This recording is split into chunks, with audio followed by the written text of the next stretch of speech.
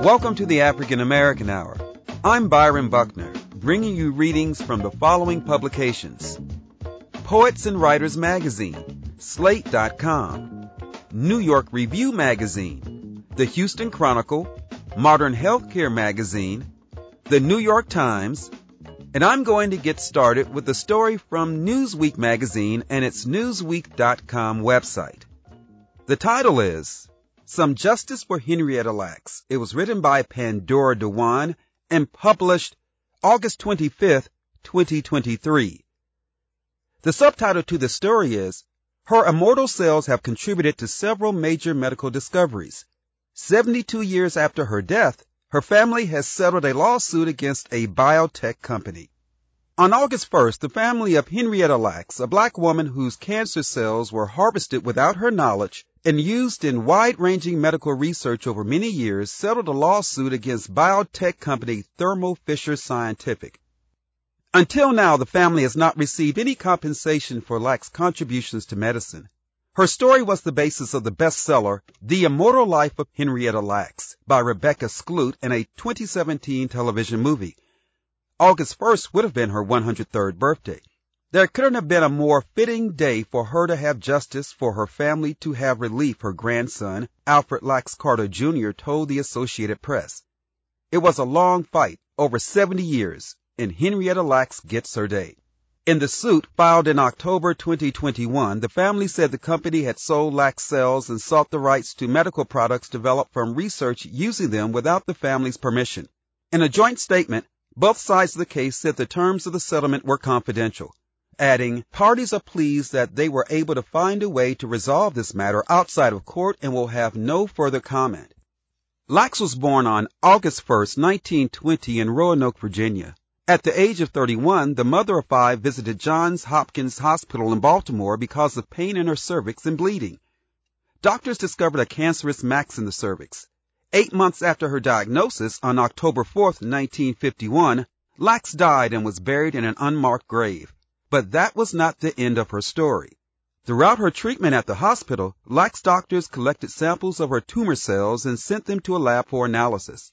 While most human cells can survive only a few days under lab conditions, Lacks cells continue to grow and divide indefinitely as if they were immortal.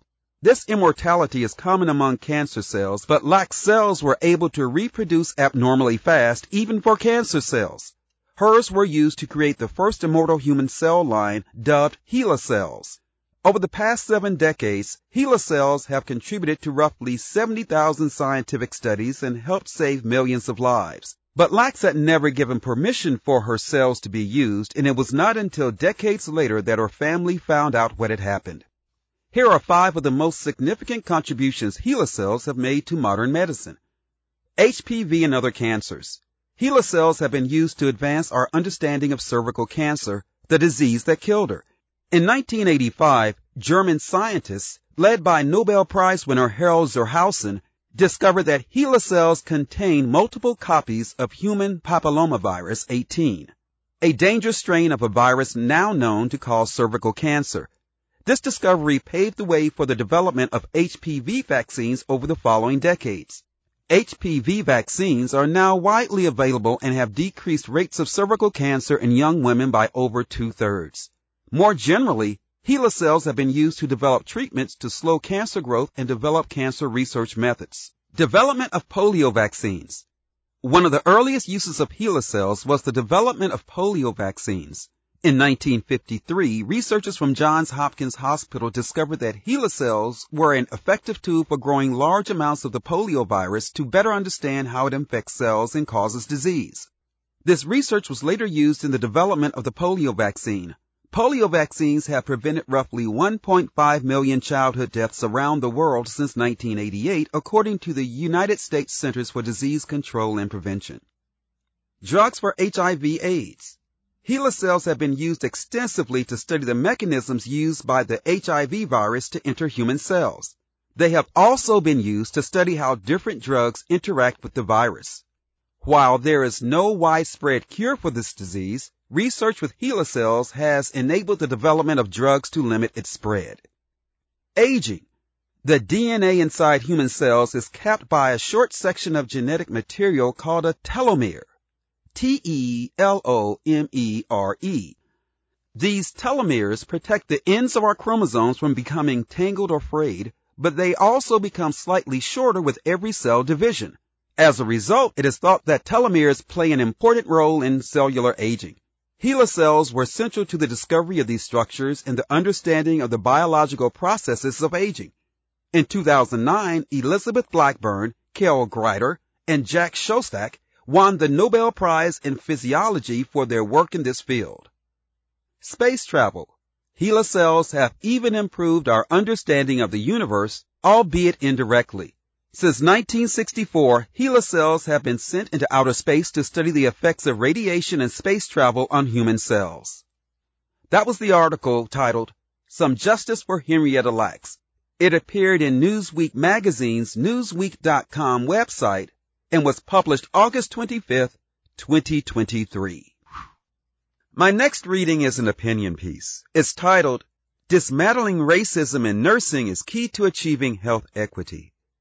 This appeared in the August 23rd edition of Modern Health magazine, and it was written by Michelle Larkin.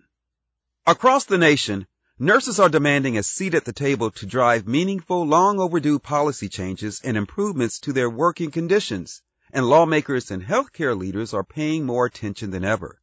Nursing has been considered the most trusted profession by Gallup polling for 20 straight years, but nurses, and particularly nurses of color, frequently lack a supportive and inclusive work environment. Instead, equitable and unsustainable working conditions, coupled with alarming reports of patient and colleague racism, have led to a burned-out, depleted nursing workforce clamoring for change. The recent Supreme Court ruling that will severely restrict race-conscious admissions policies will likely worsen the field's already tenuous pipeline and diversity issues. All nurses deserve to live and work without having to sacrifice their safety, well-being, and health. Their patients, too, deserve high-quality, empathetic, and culturally relevant care. Fortunately, many solutions are available, including providing nurses better wages, more flexible schedules, and access to mental health services. But those alone will not address the scourge of racism that still plagues the profession.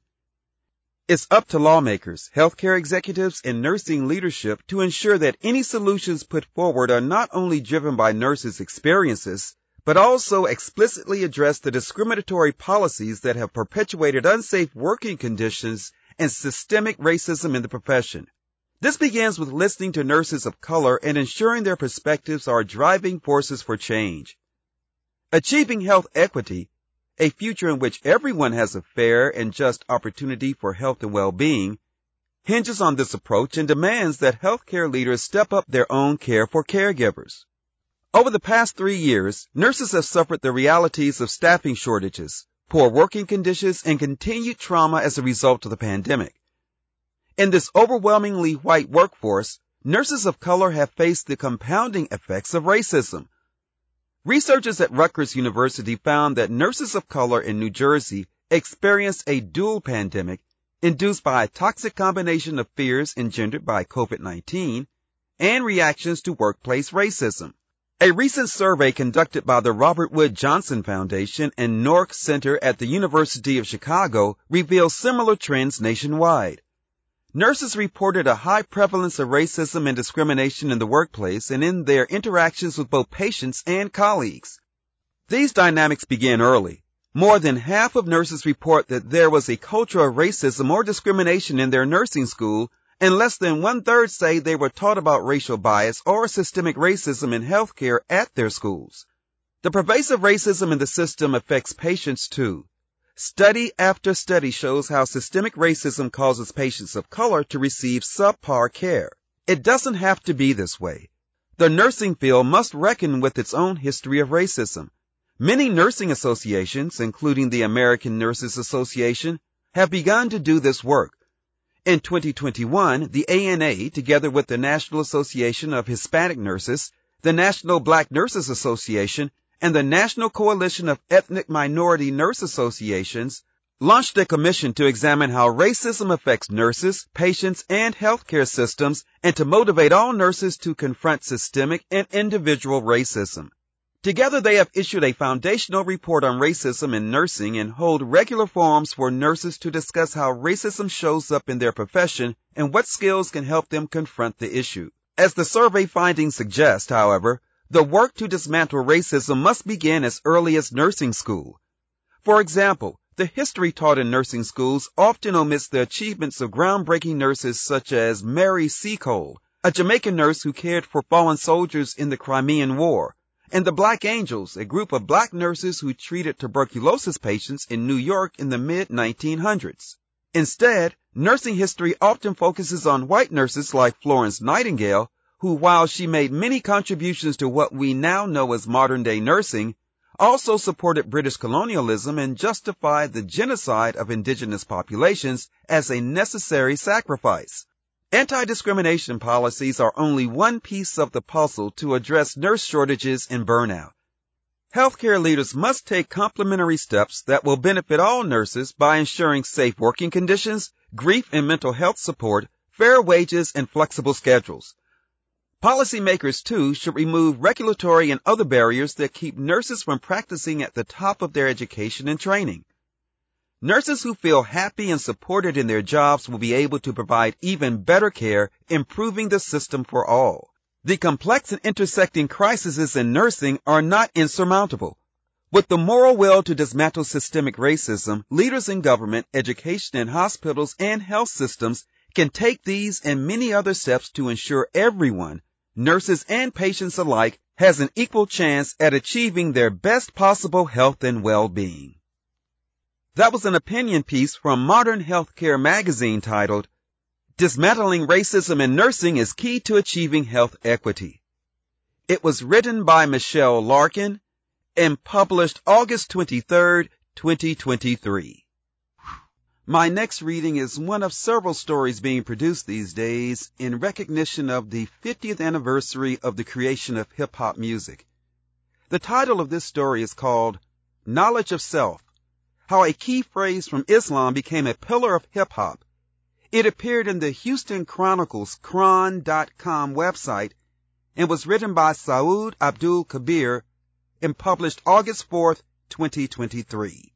I was 9 years old when Eric B. and Rakim's Paid in Full dropped. I have vivid memories of the bass-laden track booming out of car stereos and hearing it on black radio like Kiss FM's Top 8 at 8 p.m. countdown. On the track Move the Crowd, Rakim, also known as the God MC, rhymes, "All praise is due to Allah and that's a blessing." Growing up as a black Muslim in the Crown Heights neighborhood of Brooklyn, I was already familiar with the phrase. Like all Muslims, I learned to say it during my daily prayers and as an expression of gratitude. But when Rakim laced these words into the lyrics of what ultimately became a popular song, he affirmed what I was seeing around me in my Brooklyn community, that Islam and Muslims were prominent features of black life. Rakim dropped another familiar phrase in the song, knowledge of self. When Rakim extols the benefits of knowledge of self to himself as an MC and a human being, he is drawing a philosophy that has been critical to black Islam, a term I use to describe the different forms of Islamic belief and practice found in black America. Knowledge of self comes from this tradition, beginning roughly a century ago, which has become known for advancing black consciousness, resistance, and redemption. Knowledge of self is an ethical pursuit to understand one's place in and relationship to the world in order to positively change it. In my 2016 book, Muslim Cool, Race, Religion, and Hip-Hop in the United States, I demonstrate how knowledge of self is fundamental to hip-hop. It is often described as hip-hop's fifth element, the others being DJing, MCing or rhyming, graffiti or writing, and dance from b-boying to pop-locking. While the phrase of the consciousness that it represents have been mentioned in too many songs to count, from Public Enemy's Fight the Power to Lauryn Hill's Doo-Wop and Talib Kweli's KOS, history shows the term has been a part of Islamic literature for nearly a millennium. For example, the first chapter of the celebrated 12th century Islamic scholar Abu Hamid al-Ghazali's famous text, The Alchemy of Happiness, is titled The Knowledge of Self. In my book, I make the case that Islam, specifically black Islam, gave hip-hop knowledge of self. Rakim's reference to knowledge of selves being an actual fact is a nod to the actual facts of the lost found Muslim lessons. The catechism taught by Master W.D. Fard Muhammad, who founded the Nation of Islam on July 4, 1930. Master Fard taught these lessons to the Honorable Elijah Muhammad, who would become the religious movement's leader. These lessons are fundamental to the way that the Nation of Islam understands the world and the role of black people in it. The lessons are also studied by the Nation of Gods and Earths, a related spiritual path of which Rakim is a member. Knowledge of self comes to hip-hop through these lessons. Rakim was not alone. During the golden age of hip-hop, a period from about the mid-1980s through the mid-1990s, rappers influenced by Black Islam steadily proclaimed their knowledge of self in their music. Big Daddy Kane declared, "There's no pork on my fork," an acknowledgement of the Islamic injunction against the consumption of swine. The Poor Righteous Teachers gave the Arabic greeting as Assalamu Alaikum with the dome of Harlem's Majid Malcolm Shabazz in the background in the music video for Rock This Funky Joint. And from Brooklyn to the California Bay, acclaimed MCs like Guru and local acts were rhyming about praying to the East, a reference to the Muslim practice. Long before rappers spoke of knowledge of self in the 1980s, the Honorable Elijah Muhammad expounded on the term in his book, Message to the Black Man in America, released in 1965 at the height of the Civil Rights Movement. In it, he emphasized black self-reliance, with knowledge of self being a key component. The so-called Negroes must be taught and given Islam, Muhammad wrote. Why Islam? Islam because it teaches first the knowledge of self. It gives us the knowledge of our own. Then and only then are we able to understand that which surrounds us. This kind of thinking produces an industrious people who are self-independent. In some ways, it comes as little surprise that a term promulgated by a fierce advocate of self-reliance in the mid-1960s would be so widely embraced by hip-hop shortly after it was born as a counterculture in the early 1970s. When Black Islam helped hip-hop culture cultivate knowledge of self, it created an aspiration, arguably unique for contemporary popular music as a whole, to not just rhyme about it or write graffiti about it and so on, but to apply it in real life. As a result, knowledge of self became hip-hop's consciousness, emphasizing an awareness of injustice and the imperative to address it through both personal and social transformation. Critically, this consciousness, while informed by Black Islam, is embraced by hip-hop community members of all stripes. The consciousness led to different forms of hip-hop-based activism. Songs against gun violence like the Stop the Violence movement's Self-Destruction and We're All in the Same Gang by the West Coast All-Stars. Self-Destruction opens, not inconsequentially, with a sample of a speech by Malcolm X, the one-time spokesman for the Nation of Islam and icon of Black Islam. The consciousness also contributed to the formation in 2004 of the National Hip-Hop Political Convention, which set the stage for other, albeit less radical and comprehensive engagements with politics by the hip-hop generation like the Vote or Die campaign and the push for Obama in 2008. Nearly 10 years later, this consciousness was on display at the 2017 Grammy performance by A Tribe Called Quest, Busta Rhymes, and Consequence that was an open call to resist in the Trump era. This consciousness also continues to inspire the many organizations like Kuumba Links and the Inner City Muslim Action Network in Chicago that use hip-hop as a form of arts-based activism for youth. And of course, it remains in the music. On the track Family Feud, Jay-Z, like Rakim, praises God, but this time in Arabic, Alhamdulillah. Mumu Fresh questions others' knowledge of self with the line, "Good morning, sunshine, welcome to reality. I tried to wake you, but you were sleeping so peacefully in your fallacy." Busta Rhymes dropped Extinction Level Event 2, The Wrath of God, full of warnings and prophecies. And in a freestyle viewed around the world, Black Thought rhymes about the wisdom he got at the Majid. This consciousness is so entwined with music that Kendrick Lamar's All Right became a Black Lives Matter movement anthem. Like hip-hop, this consciousness operates globally. Take, for example, Iraq-Canadian Narcy, Cape Town's Youngster CPT, Cuban hip-hop artist Roby El Nino, and UK's Any, whose works track their own journey for knowledge of self. Things have changed since Rakim dropped Move the Crowd in 1987. Gentrification is pushing my community out of Brooklyn, and Islam and Muslims are more known and subject to the state and interpersonal violence of anti-Muslim racism. Yet hip-hop still affirms what I see around me. Knowledge of self is as vital as ever. There are several pictures that go along with this story. One shows Chuck D and Flavor Flav performing as part of the group Public Enemy. The next is a picture of Lauryn Hill. Then there is a photograph of Elijah Muhammad. The caption reads, Elijah Muhammad led the Nation of Islam from 1934 until his death in 1975. It shows him standing behind a podium, and there are about 7 microphones pointed at him, and he has on his suit with his bow tie and jeweled kufi. The next is a photograph of the members of the group Poor Righteous Teachers. There's a photograph of Muhammad Ali reading Elijah Muhammad's book, The Message to the Black Man in America. And there's a picture of Malcolm X standing at a podium speaking. That was the article titled, Knowledge of Self, How a Key Phrase from Islam Became a Pillar of Hip-Hop.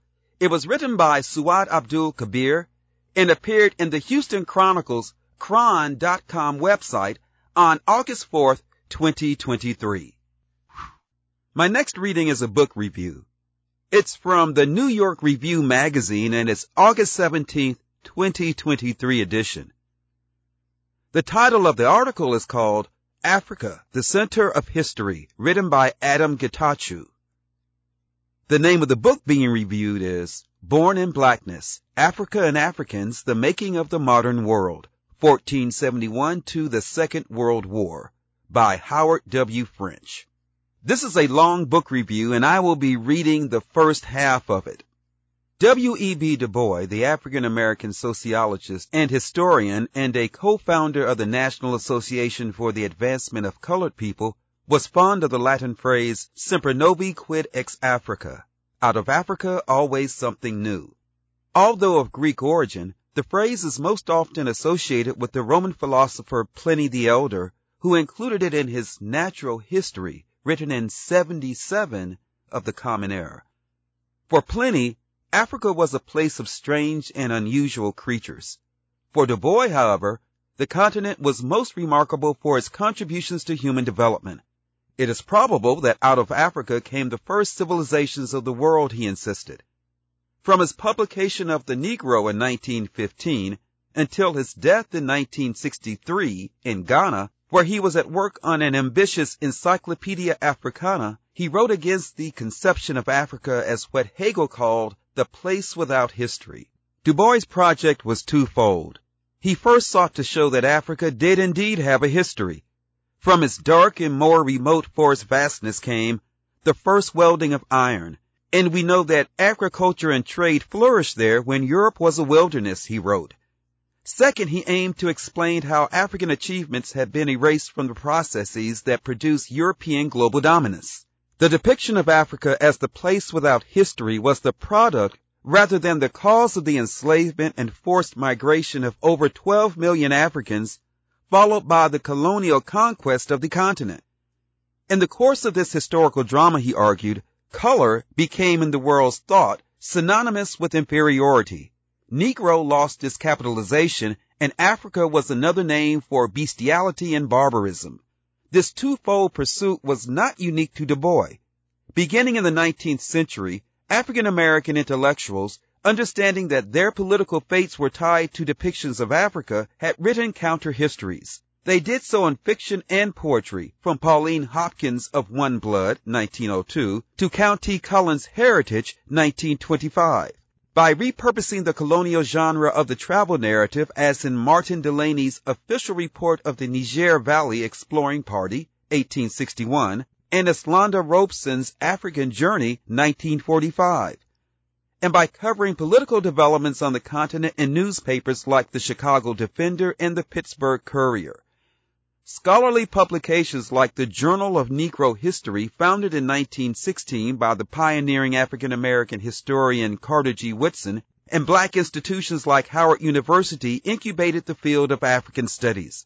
The first issue of the journal carried an article entitled, the mind of the African Negro as reflected in its proverbs, which made the case that a deeper and more extensive reading of folk literatures strengthens our belief in the ancient saying, out of Africa there is always something new. Howard French's Born in Blackness, Africa, Africans, and the Making of the Modern World, 1471 to the Second World War, continues this intellectual tradition. French, whose essays often appear in these pages, is the former New York Times bureau chief for West and Central Africa, as well as the Caribbean and Central America. In Born in Blackness, he draws on his travels throughout the African continent, the wider Atlantic world, and on extensive research in the primary sources and secondary literature to reconstruct Africa's place in history.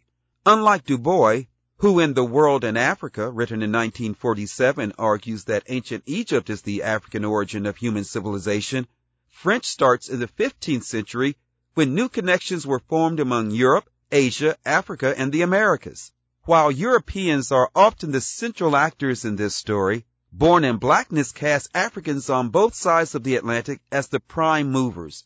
Before the Atlantic slave trade, African societies shaped global commercial networks centered on gold and enjoyed political and economic parity with other states. In the age of the slave trade, African labor was the fundamental importance to the development of settler societies in the Americas and the broader global economy.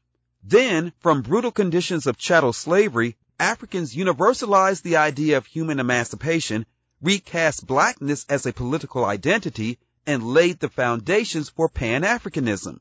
French writes not only to correct the historical record, but to urge readers to understand how their world has been made by Africa's contributions. Born in Blackness is therefore an entry into a larger debate about how to reckon with the past. In the United States, conflicts over the nation's fractious history, including debates about Confederate statues, the New York Times 1619 Project, and school curriculums, have reached a frenzied pitch. French seeks to provoke a full-scale reconsideration of who we are as Americans. He writes in the book's closing pages, I believe that the sooner denial about the large and fundamental role that slavery played in creating American power and prosperity is put to definitive rest, the better Americans as a people will come to understand both themselves and their country's true place in world history. Yet the history recounted in Born in Blackness contains lessons for Africa and Europe as well. French addresses Americans, but his book views the history of slavery and race here as one episode in a global drama. In this way, Born in Blackness counters the domestic perspective of the 1619 Project. What launches his story is not the settlement of the United States and the arrival of Africans on these shores, but the fateful encounters between Portuguese traders and African empires. Rather than concentrating on the peculiar institution of American slavery, French tracks the development of plantation slavery from the island of Sao Tome to the Caribbean and Brazil before he turns to the United States. A focus on our own national myths obscures slavery's international scale. It offers too simple an answer to the question, what do we want history to do for us now? For Du Bois and his generation, historical narratives vindicating black agency mobilized the past in service of revolution, drawing a direct line from what was before to an emancipation that will be. Our own history wars cannot offer such assurances. But by presenting Africa's place in the world from the 15th century to the 20th in unflinching extraordinary detail, Born in Blackness offers a guide to how to answer this question. The 15th century was the age of discovery.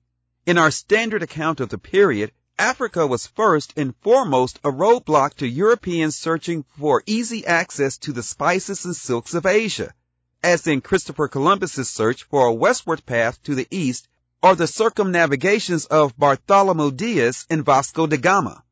Only later, according to this line of thinking, did Africa become important as the supplier of the enslaved women and men whose labor sustained the plantation economies of the New World. Not so, says French. The first impetus for the age of discovery was not Europe's yearning for ties with Asia, he writes, as so many of us have been taught in grade school, but rather its centuries-old desire to forge trading ties with legendarily rich black societies hidden away somewhere in the heart of darkness, West Africa. The history of Iberian explorers begins on the west coast of Africa. European interest in the Americas and Asia was only a later development. To understand why Portugal's sights were set on West Africa, which was referred to as the New World before 1492, French again shakes up the conventional story. Rather than starting with the forces driving European exploration, he begins with the empires of Ghana, Mali, and Songhai. Ancient West African cities like Djinné were part of far-reaching trade routes. For instance, archaeological digs have uncovered glass beads from there as far away as Han, China. The region's prominence was based on gold. In the 10th century, the Ghana Empire came to be known as the country of gold throughout the Mediterranean because it controlled the entry points where gold from the south was traded for salt and other essential goods from the north. Mali, which succeeded Ghana in the 13th century, controlled the nexus of three important river valleys, the Senegal, the Gambia, and the Niger, and had by the 14th century an estimated population of 50 million. Like its predecessor and its successor, the Songhai, the Mali Empire built its power on trade in gold and slaves, whom it used as laborers but also sold in North Africa. In 1324, Mansa Musa, the ruler of Mali, arrived in Cairo with a spectacle of largesse, cementing Mali's association with gold and slavery. Musa traveled with a delegation of 60,000 people, including 12,000 slaves, each of whom reputedly carried a fan made of 4 pounds of gold. His camels and horses also carried hundreds of pounds of gold dust.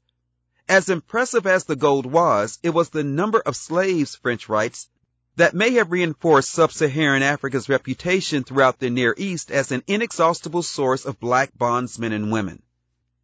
Here, French like Du Bois before him seeks to refute the idea that first Arabs, then Europeans, rather than Africans, brought the continent into the global commercial networks. But even as he shares in this vindicating project, French has a different aim. He argues that if we recognize the complex state formations and global connections that characterized West Africa in the 15th century, we can better understand the encounter between Europe and Africa. The inequalities we are so familiar with today were not preordained, French insists. They were produced through exploitation and extraction as old as the modern world. I'm going to end this article there. That is the first half of the article titled Africa, the Center of History, which is a book review of the book Born in Blackness, Africa, Africans, and the Making of the Modern World, 1471 to the Second World War, which was written by Howard W. French. This book review appeared in the New York Review magazine and its August 17, 2023 edition. My next story is an obituary. The title is Clarence Avant, Mighty Engine Behind Black Superstars, Dies at 92. This appeared in the New York Times newspaper on August 14th, 2023. It was written by Neil Genslinger. Clarence Avant, a record executive who shaped the careers not only of Bill Withers, Whitney Houston, Janet Jackson, and other black singers, but also of politicians, actors, and sports figures, exerting so much influence that a 2019 documentary about him was simply called The Black Godfather, died on Sunday, August 13th, at his home in Los Angeles. He was 92. Mr. Avant, capital A-V-A-N-T, born in a segregated hospital in North Carolina and educated only through the 9th grade, moved easily in the high-powered world of entertainment, helping to establish the idea that black culture and consumers were forces to be reckoned with. He started out managing a nightclub in Newark in the late 1950s and moved on to representing some of the artists he met there. Joe Glazer, a high-powered agent who handled Louis Armstrong, Duke Ellington, and many other top acts, took Mr. Avant under his wing. Perhaps, the documentary suggested, Mr. Glazer, who was white, thought it would be advantageous to have a black man representing some of his black clients. In any case, Mr. Avant was soon handling artists including the jazz organist Jimmy Smith and traveling in rarefied circles. Not all of his clients were black. He said Mr. Glazer sent him to Los Angeles in 1964 with the Argentine pianist Lalo Schifrin, who was then working with Dizzy Gillespie, to try to get Mr. Schifrin started on a career composing for film and television. Though he knew nothing about the movie business, Mr. Avant worked his brand of magic on the West Coast. Mr. Schifrin has to date been nominated for 6 Oscars. In 1969, Mr. Avant formed Sussex Records. He said the name was his combination of the two things people want more than anything else, success and sex, which lasted only about half a decade but released, among other records, Mr. Withers' early albums. Clarence made some great choices musically, Mr. Withers, who died in 2020, said in the documentary. Lean on Me, Mr. Withers' only Billboard #1 hit, was not my choice for a single. Later in the 1970s, Mr. Avant found Taboo Records, and for a time in the 1990s, he was chairman of Motown. He also helped Jim Brown, the football player, build an acting career and negotiated an endorsement deal for Hank Aaron, the Hall of Fame baseball player, as well as supporting the political careers of Jimmy Carter, Bill Clinton, and Barack Obama. One of the things he understands is there are different kinds of power, Mr. Obama said in the documentary. There's the power that needs the spotlight, but there's also the power that comes from being behind the scenes. In 2013, accepting the Entrepreneur Award at the BET Honors, one of many he received in his career, Mr. Avant summed himself up. I can't make speeches, he told the crowd while clutching his trophy. That's not my life. I make deals. Clarence Alexander Avant was born on February 25, 1931 in Greensboro, North Carolina, to Gertrude Avant Woods, a domestic worker. In the documentary, he said his mother was not married to his father, Phoenix Jarrell, whom he barely knew. He grew up in Climax, North Carolina in difficult circumstances and stayed in school only through the 9th grade. We were poor, he said in the film. I'm talking about poor, poor, poor. We had chicken feet soup. Racism was omnipresent, and the Ku Klux Klan loomed large.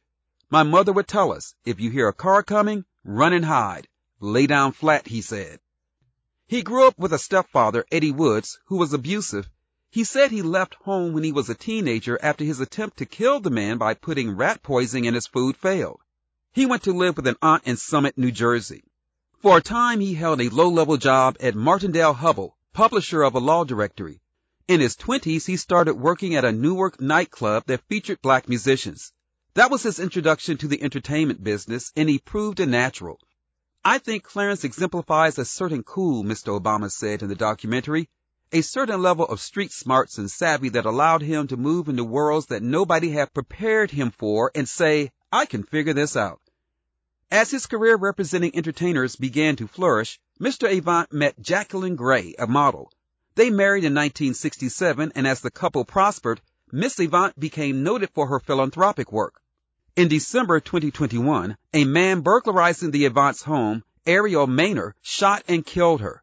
He pleaded guilty to multiple charges the next year and was sentenced to life in prison. In the documentary, friends remarked on their long marriage, somewhat unusual in the entertainment world. They still look like they got that wedding cake on their feet, the actor Jamie Foxx said, like they just walked out of a soul wedding cake. Mr. Avant's daughter, Nichols Avant, said in a phone interview that after the tragedy, her father made a conscious effort to press on. Music was, I think, the life-saving force for him, she said, especially that of Ellington, Frank Sinatra, and other artists from his youth. His mood changed when the music came on. At about the same time he was getting ready to marry Jacqueline, Mr. Avant was growing more vocal about racial matters. A 1967 article in the Pittsburgh Courier quoted a strongly worded letter he had written to the management of WLIB, a radio station in New York that was aimed at a black audience, but at the time was white-owned. Is your station managed by Negroes, he wrote? And I am not referring to Negro disc jockeys. I think radio stations whose programs are supposed to appeal to the so-called Negro market, he added, should at least be staffed by Negro personnel. He was also becoming active politically. He supported the early campaigns of Andrew Young, who made an unsuccessful run for a Georgia congressional seat in 1970 and a successful one 2 years later. It was Mr. Young who connected Mr. Avant to Hank Aaron when he was about to break Babe Ruth's career home run record in 1974. Clarence called me up and said, Andy, do you know Hank Aaron? Mr. Young recalled in the documentary, which was directed by Reginald Hudlin. I said, yeah, he lives around the corner. He said, if he's about to break Babe Ruth's record, he's supposed to be making some money. Mr. Avant wanted to help Mr. Aaron secure some endorsement deals. Will you tell him that I'm not crazy and I'm going to call him? Mr. Avant asked Mr. Young. I said, well, I can't vouch for your not being crazy, Mr. Young said, but I'll tell him you've been very helpful to me. It was fraught territory. Mr. Aaron was receiving death threats over the prospect that he would break a hallowed record set by a white player. Mr. Avant, though, according to the documentary, marched into the office of the president of Coca-Cola and told him, in unprintably blunt language, that black people drink Coke. Mr. Avant's guidance helped Mr. Aaron secure a substantial deal from Coke and otherwise market himself, which fueled his later charitable endeavors. Henry Aaron would not be Henry Aaron if it were not for Clarence Avant.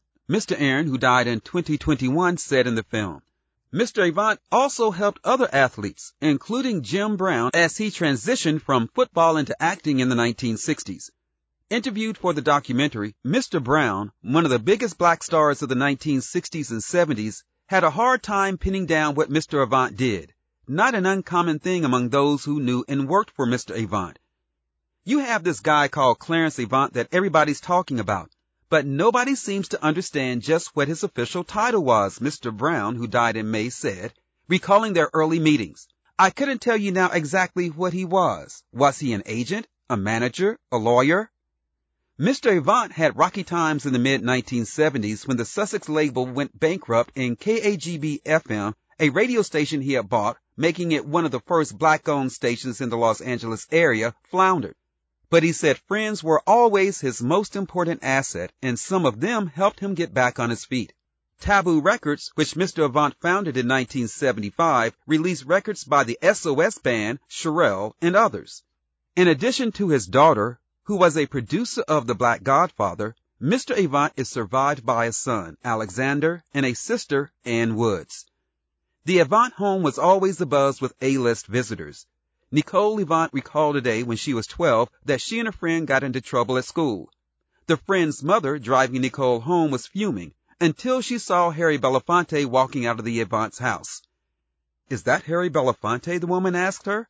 I said, yeah. How do you know Harry Belafonte? Not realizing he was anyone other than a friend who would come around to visit his parents from time to time. Miss Avant, who served as ambassador to the Bahamas during the Obama administration, said that Mr. Belafonte and others who would gather at the Avant home were serious about breaking down racial barriers in the entertainment world and in society in general. They knew that they were on a mission, she said. That was the obituary. Clarence Avant, mighty engine behind black superstars, dies at 92. It was published August 14, 2023, in the New York Times newspaper.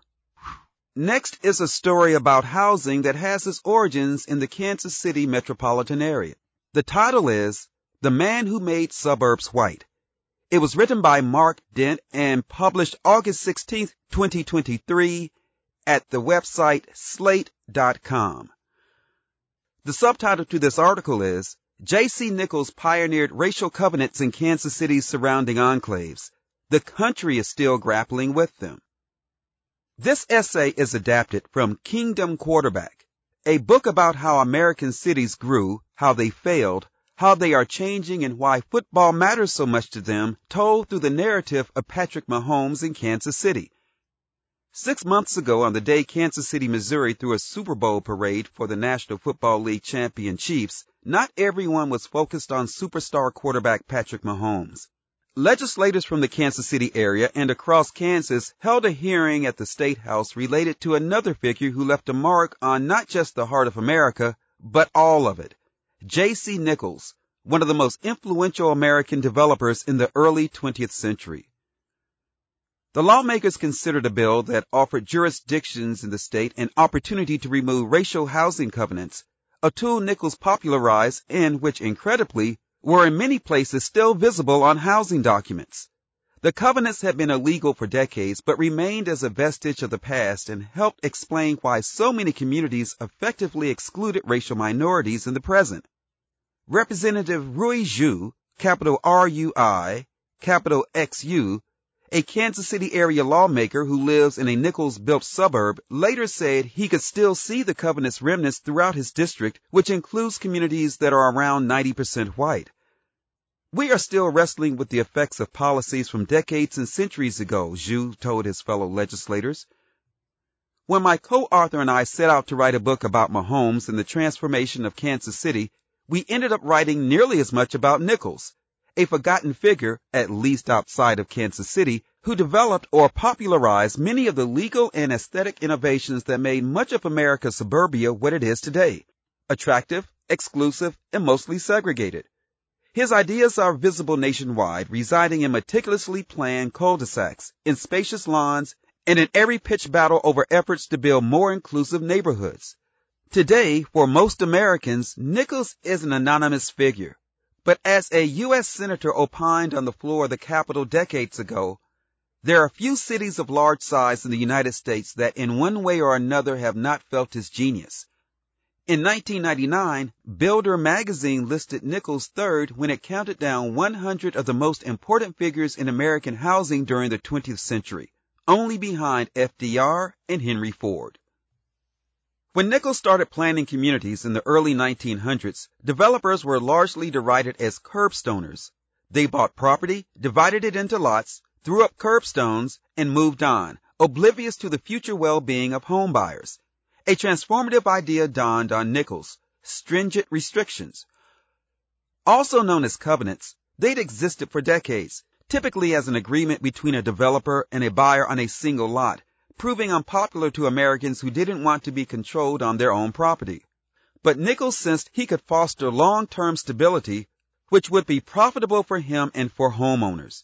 He initiated restrictions on entire neighborhoods, placing them on the land before any lots were sold, a private zoning system before municipal zoning was widespread. He's credited as the first developer to emphasize the covenants for middle-class areas and to make them self-renew after periods of 25 to 40 years, unless a majority of residents objected, ensuring they'd essentially last forever. For enforcement, he set up homeowners associations. Nichols' restrictions started with a few sentences on neighborhood plat documents and eventually ran for a few pages. They set minimum prices for home construction, mandated single-family housing, and banned apartments, required a specific amount of space on the fronts and sides of homes, and regulated routine housing elements like chimneys, trellises, windows, vestibules, and porches. There were also racial restrictions that barred black residents from owning or renting homes. An early billboard for Nichols' Country Club District development described the area as 1,000 acres restricted. Newspaper ads claimed that Nichols' neighborhoods blocked all undesirable encroachments and promised that complete uniformity is here assured.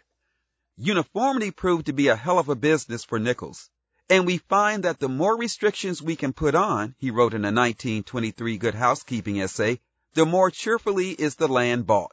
Nobody had seen a swath of suburbia as vast as its neighborhoods, which comprised the Country Club District. By the 1940s, there were more than a dozen contiguous upper-class and middle-class subdivisions filled with bubbling fountains, tree-lined vistas, and cul-de-sacs, providing homes for as many as 50,000 people across 2 states. Many subdivisions were buffered by parks and golf courses, and they were all tied together with restrictive covenants. It was the American's domestic ideal, opined a visitor from the New Republic. Nichols wasn't the only builder applying covenants. Their use accelerated after 1910, imposing segregation and strict land development rules across the country. But he was their most prominent proselytizer, promoting their spread through speeches and articles and in leadership roles with national real estate organizations. Nichols' covenants in Sunset Hill and Mission Hills, 2 of his poshest neighborhoods, were said by his company to have been copied in more than 50 cities. In the 1930s, the Nichols Way received a boost from the federal government. As the Great Depression wore on, he and other renowned developers began pushing for an organization to stabilize the housing industry. One result was the Federal Housing Administration, a New Deal agency that became infamous for systematically refusing to insure mortgages in black and lower-income neighborhoods and subsidizing a white exodus to the suburbs. Developers seeking FHA insurance followed a manual that recommended that restrictive covenants be set for entire subdivisions before homes were built and advised using them to maintain single-family home uniformity and to prohibit the occupancy of properties except by the race for which they are intended. It also included standards for oddly specific details like the amount of space on the sides of homes. Restrictive covenants, the manual noted, are apt to prove more effective than a zoning ordinance in providing protection from adverse influences. To Kevin Fox Gotham, a professor of sociology at Tulane University and author of Race, Real Estate, and Uneven Development, it seemed as if the FHA had adopted Nichols' methods and practices almost verbatim.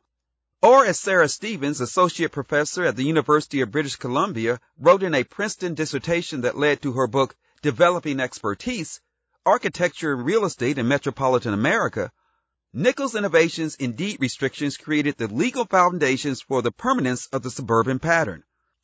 The result was that many suburbs in the outer edges of cities across America developed with Nichols' DNA, and they still have it today. America's suburbs have diversified, but they're still heavily segregated. As the Brookings Institution put it in 2020, white people and people of color largely do not live in the same suburbs. Although racial covenants are illegal, other self-renewing restrictions, the zealous attention to land use and building standards propagated by Nichols, remain on the books in many subdivisions across the United States, with many more added to new subdivisions in recent years, helping maintain segregation by race and income. Roughly 20% of Americans live in an area governed by a homeowners association that enforces restrictive covenants, and Stephen Miller, a professor at the University of Idaho College of Law, who has studied housing covenants, told me most covenants contain a standard from the Nichols playbook, a requirement that the lots be used for a single-family dwelling unit. This particular restriction acts as an extra barrier that overrides municipal zoning codes.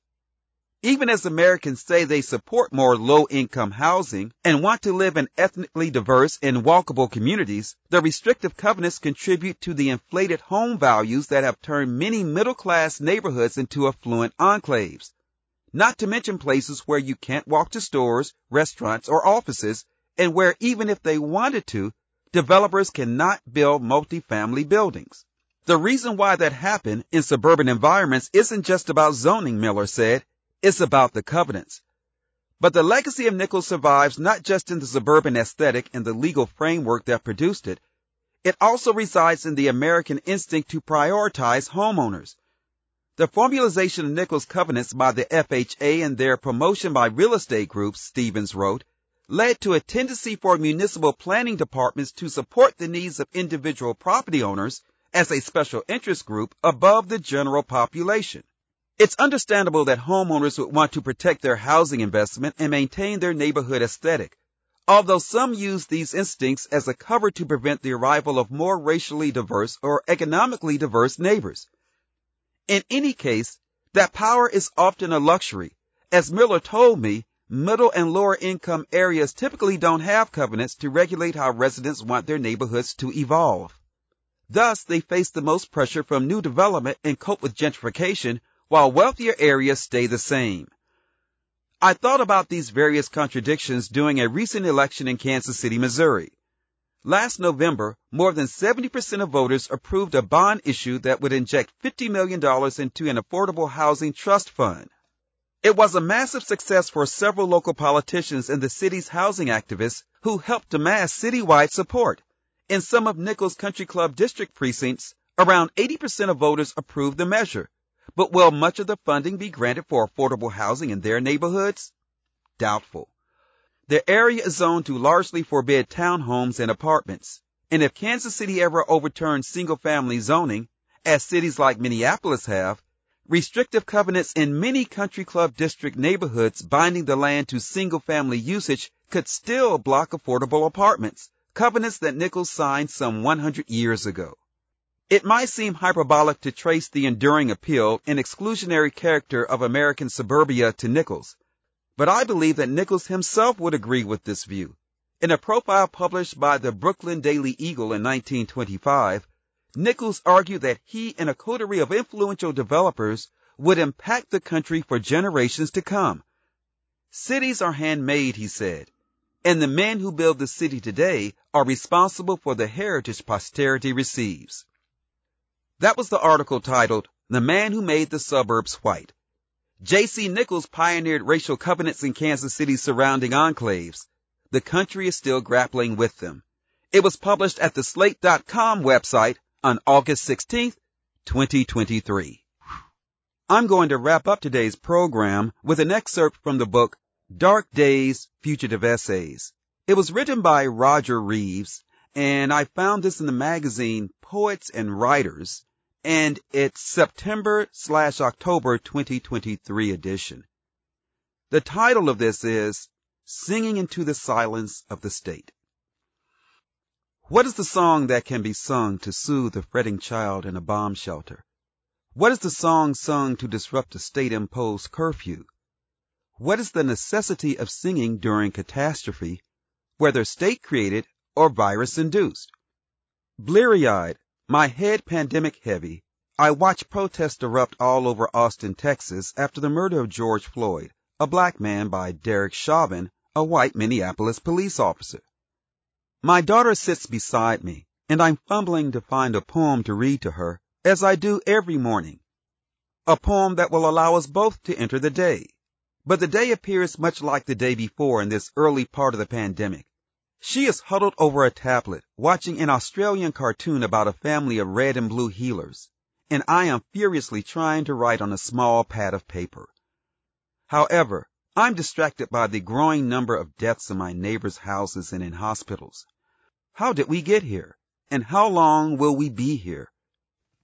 The purple blooming crepe myrtle tree tossed by the wind, its branches touching its trunk as if making sure it is still whole, still there in the ground, and in the city, the people burning, and the city burning too? What is the poem, the singing that can console and be with us while a city burns and the people die in the burning, die on gurneys in the hallways of the hospital, die in despair because our politicians are too in love with their mouths, which they mistake for beauty? But their mouths are not beautiful things. They are the mouths of dogs in love, addicted to trash, pulling down the cans in the alley at night, running into the shadows after they've dined and swelled their bellies, leaving trash strewn everywhere. They leave, they hide, and we must be with this absence, be with this silence. How might we sing into this silence? That was an excerpt from the book Dark Days, Fugitive Essays, written by Roger Reeves. It was published in the September/October 2023 edition of Poets and Writers magazine. That's all the time we have this week. If you would like to listen to this program again or past editions of the African American Hour, you can find them wherever you get your podcasts or at the Audio Reader archives at reader.ku.edu. I'm Byron Buckner, and thank you for listening to the African American Hour.